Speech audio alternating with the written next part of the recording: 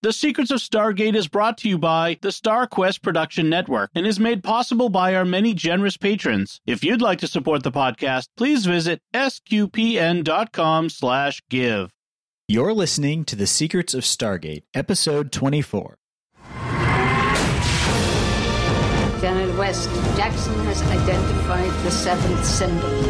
All right, here we go. We are about to try to make a connection. All we gotta do is bust out of here, commandeer the ship, and fly on home. Indeed. You say that a lot. I know that this could be dangerous. But this is our job, right? It's what we signed on to do. It was never about going home. It's about getting us to where we're going.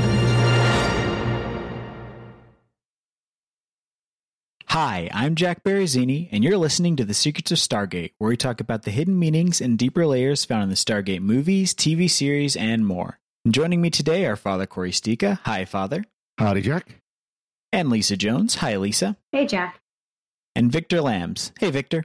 Hi, Jack. All right, before we talk about this episode, I wanted to mention that if you like our show, please check out some of the other shows on StarQuest, including The Secrets of Star Trek, Secrets of Doctor Who, and Jimmy Akin's Mysterious World, among others. You can find all those shows at sqpn.com or on your favorite podcast app. And also be sure to stick around and we'll have some feedback from our listeners. And leave a 5-star review on Apple Podcasts or Google Podcasts, Stitcher or iHeartRadio. Yeah. It really does help promote the show. Word of mouth is pretty much our only word that we have. Mouth. Yes. All right. And today we are talking about the third episode of Season 2. It's entitled Prisoners. The SG-1 team visits the fire swamp from Princess Bride. Fortunately, there are no ROUSs. Unfortunately, they are inadvertently convicted of aiding and abetting a murderer by the Teldor, the xenophobic rulers of the planet. For their crimes, they are sent through the Stargate onto the planet Hedante, a prison world. They meet a woman named Linnea, who promises to help them power the Stargate with her cold fusion tumbleweeds if they take her back with them. Meanwhile, back at the SGC, SG-3 has returned from the gate after investigating SG-1's disappearance, and SG-9, the diplomatic team, is sent through the gate to negotiate with the Taldor. General Hammond ends up going through the gate himself to confront the Taldor and cut through the legalistic red tape. Back on Hedante, Linnea cures a recently arrived prisoner's blindness, who then runs off without thanking her. SG-1 and Linnea are able to power up the Stargate and return to Earth by way of a planet that SG-3 is currently surveying, but Simeon, the former blind man, is able to escape with them. Back at the SGC, Carter and Dr. Janet give Linnea access to their computers for some inconceivable reason. Simeon reveals to Hammond that Linnea is the destroyer of worlds and was sent to Hedante because she killed half the population of the planet. Linnea incapacitates Carter and Fraser and escapes through the Stargate. What are your thoughts on this episode, Father? Oh, this one I kind of enjoy. I mean, it's almost a bottle episode because most of it is either in existing sets or one set that they put together with the prison. So you can tell it was a lower quality, or not quality, but lower value for cost episode. But it's one of those I've always kind of liked, and it's interesting to find out that Jack's been to prison before, Yeah. But no, I like this one. Yeah. What about you, Lisa? No, this is a good one. This is something that I think they do a lot of in season 2, or several times, I should say, but it's a one-off. So it's not really connected to the rest of the, the episodes. It's kind of like a one world, one episode. And it's engaging. You show on the edge of your seat. You're not sure how, they're going to get out, but you're not sure how. And it's some cool technology along with it. Yeah. What about you, Victor?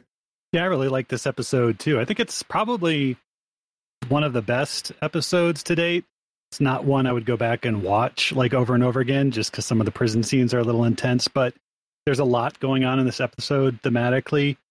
It's a very good episode, has a very good twist at the end. And again, the moral, don't do gain of function research on known pathogens. Yeah. Well, I'm going to have to depart a bit from the consensus and say that I was not a big fan of this episode. Mostly for the reason that I feel like they had too many different moving parts and they didn't really thoroughly explore any of the ideas they laid out. Like you get them on the prison planet, but you don't really explore the prison culture that's arisen there or them having to deal with that. It's kind of just they're there, and then the prisoners are very briefly a problem, but then it's kind of brushed to the side. And I would have liked to see at least some of SG9's negotiating with the Taldor. Like I feel like that was a really interesting idea that they brought up, and then they kind of just let it drop. Like it's just mentioned off screen mostly. I think we see some of that through General Hammond's negotiation along with Major Kovacic, who is, I think, one of my favorite characters to date. I don't think we ever see him again, but I like just how he's really smart and sensible and rational, and he's just a really excellent character. He's someone like you would meet at work and stuff, and I don't think we ever see him again. Yeah, he's very no nonsense. Yeah, definitely a lawyer. Yeah. Oh, very much so. Well, I will jump in and say that my 15-year-old came in the room when I started this episode, and she goes, "I love this episode. This is one of my favorites." Nice. She didn't elaborate as to why, but I'm going to assume because it's little grandma lady is doing the unexpected and rocking everyone's world, and she just thought that was super cool. Yeah, I liked the set design for her hut. It reminded me a little bit of something out of the Dark Crystal. It was very Jim Henson. Oh yeah, Agra's hut there. Yeah, yeah. Well, even her clothes, what she was wearing, it kind of reminded me of all the roots, around them, right? With the design on her dress, and then she even had a whole cloak to go over it that matched. Yeah. Although when they get taken by the Taldor at the beginning, and they're in that interrogation scene, I was just hoping for one of them to put his arms up and do the thing from Tron. It looked like that poster. The big beam of light. Yeah. Now, if Linnea looked familiar, her name was played by Bonnie Bartlett, who's one of those actresses you've seen everywhere. She's all over the place. I mean, she's in so many different shows and series and everything. Interestingly, she's been married to the actor William Daniels for 70 years. And William Daniels is probably two roles that he's best known for is the voice of Kit in Knight Rider and the principal in Boy Meets World. Oh, yeah. Well, I was going to say St. Elsewhere. Yeah, St. Elsewhere as well. Yeah, he was. I grew up watching that one. Yeah. And by the way, the two of them played husband and wife in St. Elsewhere's as well. Aww.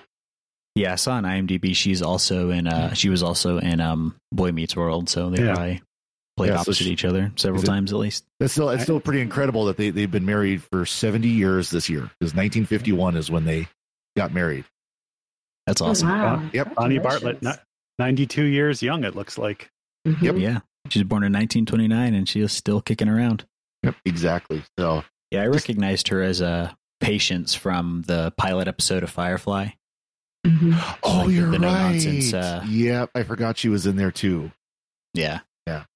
But she's a great actress. I mean, like I said, she's obviously had a good career. Kept busy, as they would say. Yeah. Yeah, definitely. No, I saw as recent as 2017 she's still still doing stuff. So Grace Snyder on Little House. Yeah, I mean, an impressive resume there. Exactly. Yeah. Lucille on Home Improvement. Yeah. But yeah, I do like how they're starting to get into the other layers of the issues you'd be running into if you were doing this kind of thing where you're going to these different planets, the worrying about the diplomacy where you can't just go in and pull people out immediately. You've got to function within the framework of these planets that you're going to see. Mm-hmm. And not everyone understands what you're doing or agrees with you, or you can just talk your way out of it or shoot your way out of it. I like that it added that extra layer, and also you've got that black and white mentality for law, right? Either you're just guilty and everyone gets the same punishment, or even General Hammond's trying to say, I'm guilty because I'm responsible for them, or I sent them there. And did you order them to do this? No. Okay, not guilty. Okay, not guilty, go home. Next. Next case. It was really interesting to kind of contemplate what that would be like as a society, right? I will say, though, that this is a better episode of accidental violations of law than, say, Wesley Crusher falling into the white greenhouse. Yeah. This is a good episode of Space Court because it deals more with the fallout and the appeals process. Appellate space court. Yep. Yeah. Escape from Stargate 13 or whatever. Speaking of Star Trek, it did make me think of the Voyager episode where Harry, Kim, and Tom Paris are put on that prison barge in space. And a lot of the episode is like their psychological breakdown within that prison culture, and then the B plot is Janeway trying to get them off the. That's right. I forgot about that. And that was a really good examination of that. That's kind of what it made me think of. Yeah, very similar idea. Mm-hmm. This was a very dark episode too. There's some gate shenanigans early on where immediately coming to the prison planet, they see smoking feet and boots that are just kind of smoking up, and it's because in order to instill loyalty or keep people from rioting, Linnea is promoting an atmosphere of hope by telling people that they stand in front of the vortex of the event horizon. When the Stargate opens, they'll escape. When in fact it vaporizes them. So yeah, pretty dark in that respect. And then we get another moment later on where, as SG-1 is escaping, the vortex completely destroys the food trough that the other prisoners use to catch the food as it pours through. Turns it into basically like just smoking rubble. Oh, yeah. I was watching this with our 8-year-old, and I said, "Oh no, they just destroyed their food trough." And he goes, "Well, it's sucks to be them, basically." Yeah, too bad for those people. But he also noticed that when Linnea was dialing the Stargate, she was dialing the Abydos gate address again. So. Oh yeah. Oh really? That's right. Yeah. Yeah. That's funny. Using that same video clip. Yeah. Yeah. Exactly. When you look at the Koosh, there's the one time the Koosh comes out, and you can see the three people that were standing there, the ones that pushed Daniel out of the way. Yeah. You see them in the vortex, and all of a sudden they're gone. It's just like, wow, that is dark. Yep. Yeah, I like that effect. It was convincing and creepy. For sure, they got to survive. They're sure Daniel is the conscience of the team, right? Yeah. You're going to die. You need to move. Yeah. And the rest of them are like, leave him alone. And of course, a couple of times in this, Daniel doesn't listen, as Daniel does, and Daniel pays the price, as Daniel does, and he still doesn't learn, as Daniel does. That's what you need him to do, yeah. Yeah, recurring thing. Yeah. We got to talk about that, the food trough scene, though, because that was just unappetizing as all get out. Yeah. They did a really good job making unappetizing oatmeal there. I mean, that makes rules sound good, right? Yeah, camp oatmeal there. Just pouring through the Stargate in like a stream. Like you don't even see the dispenser. It's just squirting out of the Stargate. You see the horse on the other side, yeah. Well, and is that the first time we've seen really something coming through in that manner? I know we did later, but I saw some people discussing it online. Like, so now we know you can pour stuff through. Well, I mean, we've talked seen about Keepo with the bodies. Remember? Yeah. I was gonna say we've seen Goa'uld throw bombs through the pilot episode where they threw the flash bomb or the scanner bomb or whatever you want to call it. Mm-hmm. Yeah, I think the gate times out after 15 seconds with no matter passing through it. So a constant stream of, because when they first walk through the Stargate, they don't all go through at once. They space themselves out. So there's some sort of timeout, something going on there. Yeah. So does that mean you could enact some sort of physical denial of service attack by just firing a ton of oatmeal through the gate all at once? Or totally they do. Yeah. Episode later. Yep. Where there's an episode about that where the Goa'uld attack SGC with a stream of particles that it ends up heating up the iris. Yeah, nice. That's the Satan Goa'uld, I think, that does it so core. I'm not mistaken. What did y'all think about the name of the planet? Dante. So I guess it's a kind of a portmanteau of Hades and Dante, so you get that kind of hell vibe. Although it did make me think of al dente. Undercooked noodles. I was thinking if it's supposed to be Hades and Circle of Hell stuff, why are they wearing puffy winter jackets? Yeah, because hell is cold. Hell is cold. Yeah. If you've read the Inferno, actually, the lowest level of hell is frozen by the wind of the devil. Not his high school. He's an angel. Yeah. So his wings are, because he's stuck in there. He's actually frozen in the lower level of hell. So the top level like a frozen lake. is hot, but as you go down, it actually gets colder. So that actually fits. When they later go to hell, it's hot. Yeah. Nice. I do like that whole Linnea's kind of her anti-matter or her fusion matter like mass thing that she's got. She's talking about the fundamental particles, and it is nice to see that she's programming in BASIC to get that done. Ooh. With a koala pad. She had a Commodore 64 that was also used with the Apple II, a koala pad. The drawing tablet. It is a koala pad. I looked it up. I had one as a kid. Drew many pictures on my Commodore 64 with that. But it is a koala pad. And this just came to me. The only explanation, Linnea is a Time Lord. It's the only way that she would know how to like work all the technology, get everything done. Not just a Time Lord, the Doctor.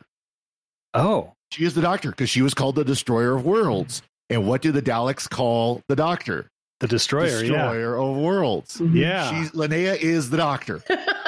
Maybe she's one of the timeless children regenerations. Can we do a crossover with Secrets of Doctor Who? And I don't recall, but don't we see her later with a different face? Like she has a different face. She gets de-aged. Yeah. You're right. So there we go. You're hearing it here first. Linnea is one of the timeless children Doctor's regenerations. Thank you for listening to the Secrets of Doctor Who.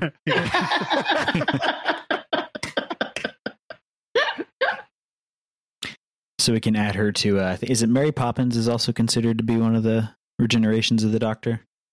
The Missy you're talking about? I think people there's a joke about Mary Poppins being a Time Lord too. I've not heard that one, but could be. I haven't heard that one. Yeah. I mean, she's got a magic umbrella or, a sonic umbrella, I guess you could say, that lets her fly. So, yeah. I was thinking of the Missy, who is the Time Lord, the Master, the female incarnation of the Master. Oh, yeah. And, of course, he had kind of the evil Mary Poppins look going on. Yeah. She had the evil Mary Poppins look. So Hammond really shines in this episode. I mean, ultimately he's ineffective, but he gets off probably I think one of my favorite lines of this episode and maybe several episodes where he's about ready to step to the gate and he's like, the things I do for these people, going to an alien world to argue with some judges who could banish me to prison for life. And he didn't seem to want to listen to, I forget his name, SG9. Kovacic? No. He was all like, Texas justice, we're going to do this my way. Yep. Going guns a-blazing, Yeah. Like is this the first time we've seen him go through the gate? Yes. I know he went through when he goes to Antarctica, but this is the first time he goes off. Well, he didn't go through the gate to Antarctica. He went the long way around. Helicopter. Oh, yeah, that's right. Yeah. Mm-hmm. Yeah, he went by aircraft. This is the first time he's gone through the gate. That's why he kind of looked at it and kind of hesitated because he hadn't been through it yet. Are you sure Won't they be the got last the right time, address? though. Yeah. Yeah, and I read this is the first time you see someone go through the gate from the opposite side of the gate. That effect where we saw him step through going towards us through the gate. Yeah, nice. Kind of cool. I love that effect where it looks like you're looking through water, like a waterfall. Such a cool effect. Kind of a nice change. That is something that I've thought about. And I haven't seen Universe, so I don't know if they do this, but if they ever do make a new Stargate show, I imagine they're probably going to want to update the effects to make them more realistic. But I really, really hope that they would keep the same effects for the actual Stargate portal, even though it's very clearly just water. It just works. They change the color, depending on which galaxy you're in, I think, but basically the same. Yep. Yeah. So we'll just have to see what they do with that. Yep. So on the prison planet, we get a rogues gallery of characters there. We get this little scavenger guy who runs around and tries to be their friend, and he talks to Teal'c and says, maybe I be your friend. And Teal'c goes, maybe not. Which is a pretty sick burn to this poor guy. But And then right at the end when they're all gating off, he's like running to the gate and gets there and it shuts down and he's like, oh. It's like kind of like a puppy that, gets left behind. Yeah. And then we get Vishnur, played by the character actor Mark Atkinson, who is someone who's been in everything as well. And he's a little too cuddly, I think, to really be taken as a credible threat. He kind of just like when he just hugs you to death, and he's murdered by Linnea's, like, I guess a Gould device or something. And I didn't get right away that he had died from that, but then they're like, I thought he was just like knocked out. And they're like, oh, Daniel, you must have killed him somehow. And he's like, oh, I guess I did somehow. Wow. I don't remember getting the upper hand. Yeah. Okay, the fact that they didn't question that a little bit more, right? Yeah. Well, they do, but they just kind of say like, well, you got to do what you got to do to survive in a prison world, especially if you're a woman among all these dudes. Yeah. But they kind of brushed it off. They kind of brushed it off, like, but how did he, no one ever, I don't know, really thought about it. Because obviously Daniel was incapacitated. He didn't kill him. So how did he die? And they're just like, meh, we don't care. Let's go. I don't know. His heart exploded or something. Yep. Too much flop. Yeah. He did, yeah. Speaking of being cuddly, he did kind of give off the vibe of that Looney Tunes character who like squeezes his butt to death. I'm going to hug him and squeeze him and call him George. Had the same kind of voice for that. Lenny, yeah. And then the blind man Simeon, played by Michael Putinen, if I'm saying that right, and he's another character actor who's been in like everything made in Vancouver for the past like 30 years. But I thought that scene was done very well, where she cures his blindness and like he sees her and then runs away, and it's like, the SGs really don't comment on it, but it does kind of communicate that Linnea isn't really all she seems to be. And she's a little too enthusiastic about like, oh, this will allow me to replicate a virus, and these gates go everywhere. Yep. Tell me more. Tell me more. You say. Well, tell me about these basics you talk about. These basic elements you talk about. Yeah. Yeah. So they return to the SGC. They hop from, because they can't go directly back to the SGC because the iris is closed and they don't have their garage door openers. Mm-hmm. So they go to the planet where SG3 is, and then they hop from there back to the SGC, and they immediately kind of give her full reign of all their systems. And yes, Sam Carter's a little too eager to show her off all their goodies on it. Oh, so you've got something that stores a lot of a machine that stores a lot of data. Oh yeah, let me show you how to use our computer. Yeah. And of course, she's immediately, Yeah, Sam wasn't really like at the top of her game in this episode. When they're showing. When Linnea's showing them the cold fusion roots, and she's like, well, we could use it to power the gate, but it's not going to be as simple as splicing together a few wires. And then they get to the gate, and all they got to do is like wrap the moss around the gate. It's just easier. It's way easier than splicing together a few wires. Yeah, you don't even need a crimping tool. Carter was definitely dazzled by all the possible science, right? Yeah. Definitely not paying attention, because there were a lot of red flags. Oh yeah, Linnea wasn't what she seemed. I think Jack saw him, but he's thinking you got to do what you got to do, right? Yeah. Well, just the fact that she survived in this very rough environment for seemingly a long time, and had everybody basically afraid of her. Mm-hmm. Or even the big baddie, Vishnur is like, no, I'm not gonna mess with you. I'm not gonna go there. And it's like, okay, there's something more to this woman than just that sweet. Science-y grandma that you see. Yeah. And I don't know if I missed it, but I don't think they talk about where she got all her technology that she has with her. Like, I guess it's implied she kind of just scavenged it from the civilization on that planet. Mm-hmm. Yeah, the civilization that was 15,000 years old. And I didn't get the impression that the Taldor race had created that technology, that they just found this world and set things up there. But the Gate World Wiki has a different kind of read on it. And thank you very much to our listeners for sending that long timeline in that shows the history of the Atlanteans and the ancients. That was very helpful. It came up in a previous episode. Keeps coming up. What's the timeline of all this? Yeah. Yeah, we'll make sure to include that in the show notes. Yeah, we'll bookmark that. Yep.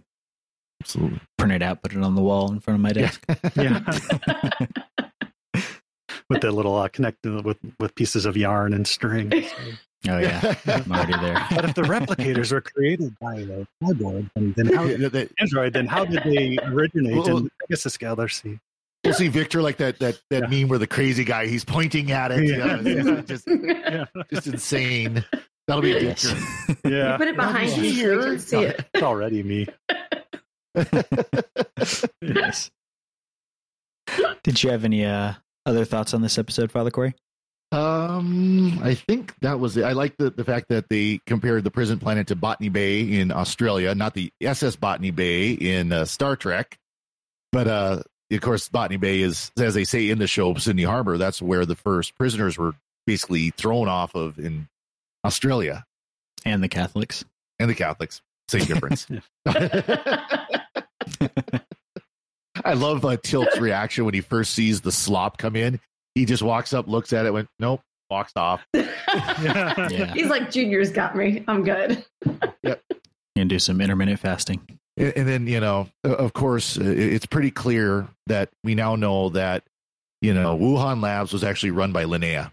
And she's the one who created COVID-19. She's the bat lady. That's right. Yeah. And that's all I got now that I threw that one out there. Nice. Well, it's funny you mentioned episodes of Voyagers. Like right after I watched this, I watched that late season 1 episode where Neelix has to reconcile with the guy that that basically bombed his planet and gave everybody a horrible disease and stuff, and or his moon, I guess. And so, yeah, it was definitely out there in the mid to late 90s and stuff. Yeah, it's kind of a Oppenheimer attitude towards things. Who Although actually she was not remorseful. So quoted, "I am become death, destroyer of worlds." Yeah, right. Yeah. Mm-hmm. What about you, Lisa? Do you have any other notes? No, for once, you didn't ask us if we see her again, like this whole world building thing, because the answer is yes. But not the same person. Not the same. Oh, yeah. We see Destroyer of Worlds. Let's put it that way. We see her again. Yes. And no, I love it. I love the little twist. I like the edge of your seat. Kind of using the old grandma to be evil. That was kind of nice. Yeah, Barry Grimm's fairy tales, Hansel and Gretel and stuff, and yeah. And we get a little bit into Jack's background that we're going to delve into. I think it's this season later about going to prison and his experience. So, just nice continuing character development. I watched 4 months of my life disappear. Nice. How does that? I wonder how that affects your. I know Father Corey, you might have insight on this, but like, how does that affect you rising through the ranks in the Air Force if you have like a record? I don't know. Honestly, it's. I guess it would depend on why you were put in prison. Like, if you're in prison in another country because like false charges or whatever, that could be one thing. But if you did something stupid over there, generally you don't rise through the ranks. You rise out of the ranks. Yeah. Yeah. Well, it was a POW camp, I think. Yeah. Jack, POW is something, very different. There are lots of people who were POWs at one time or another and still were able to continue in the military and continue with their ranks. Yeah, that makes sense. See, I don't know why he was in prison yet, so. Yeah. So. Jaywalking. Yeah. Yep. Yeah. It's always that. All right. We have some feedback from our listeners. Tech Matt says, Tech Matt, Secrets of Stargate. I just wanted to say I'm really enjoying the podcast. I'm an original Stargate fan and saw the movie in theaters as an 8-year-old, and I remember being freaked out by the Horus guards and Ra's flashing eyes. I then watched SG-1 reruns for years out of order, and around season 7, I was actually able to watch it live from then on. Regarding the most recent episode, Solitudes, my thought about the Serpent Guard is maybe he got there the same way Jack and Sam did, by the gate jumping from the Egypt gate to the Antarctica gate. Mm-hmm. My question is then about what was a Serpent Guard doing there trying to gate to Egypt that just got him booted to Antarctica since Ra and Apophis were enemies. A possible spy for Ra trying to escape Apophis, then staff weapons fire as he made his escape made the gate jump. So it looks like he's asking about on the episode where they're trapped in Antarctica, why that the Serpent Guard was there. Yeah, no, that's a good. So yeah, it's a good good headcanon. He says, looking forward to the approaching finale of the first season and what other secrets will be uncovered. Yeah, we just at this point in recording, that will be a couple weeks ago. So hope you enjoy it. Yeah, exactly. It's all timey-wimey on this show. Or wait, sorry, wrong show. Yeah. Well, maybe not. Yeah. Oh, we get some All right, timey-wimey coming up here soon too. Yeah. So. Yes. That's Bradley C. from Mobile, Alabama. So a good neck of the woods to be from. Says, "Hey guys, I just wanted to send over a little love and support to Secrets of Stargate, as well as all the great stuff over at SQPN. However, I know it's been mentioned by previous feedback, but y'all absolutely have to do some variety in the coverage. I can't wait 10 seasons to hear about Atlantis." Well, it's not 10, it's 7. 8. So 7.5. Yeah, because we're gonna intersperse that once we get to that, and we'll kind of do a back and forth. I think is what we'll do. Yeah, but yeah, we also did like you mentioned earlier, Victor. We wanted to say thanks to Susan Gardner 19 on Twitter for sending along that Gate World link. I'll make sure that's included in the show notes. But yeah, no, we again, we really appreciate all the feedback from our listeners, and we love to hear from y'all. And before we go, we'd like to take a moment to thank our patrons who make it possible for us to create the Secrets of Stargate, including Lawrence V, Aubrey Z, Kathy F, Dogwood T, and Rhea B. Their generous donations at sqpn.com/give make it possible for us to continue the Secrets of Stargate and all the shows at StarQuest. You can join them by visiting sqpn.com/give. Be sure to follow the show on Apple Podcasts, Google Play, Stitcher, TuneIn, Spotify, iHeartRadio, or on the SQPN YouTube channel. To find previous episodes of Secrets of Stargate and to send feedback, please visit sqpn.com/Stargate. You can email us at stargate@sqpn.com or follow StarQuest on social media at facebook.com/StarQuestMedia or on Twitter at SQPN.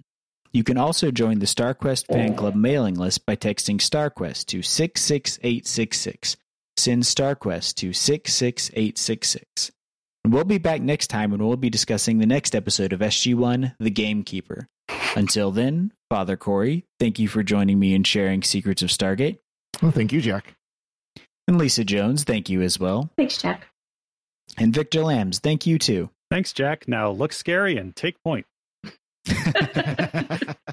And once again, I'm Jack Barazzini. Thank you for listening to The Secrets of Stargate on StarQuest. Anyway, I'm sorry, but that just happens to be how I feel about it. What do you think?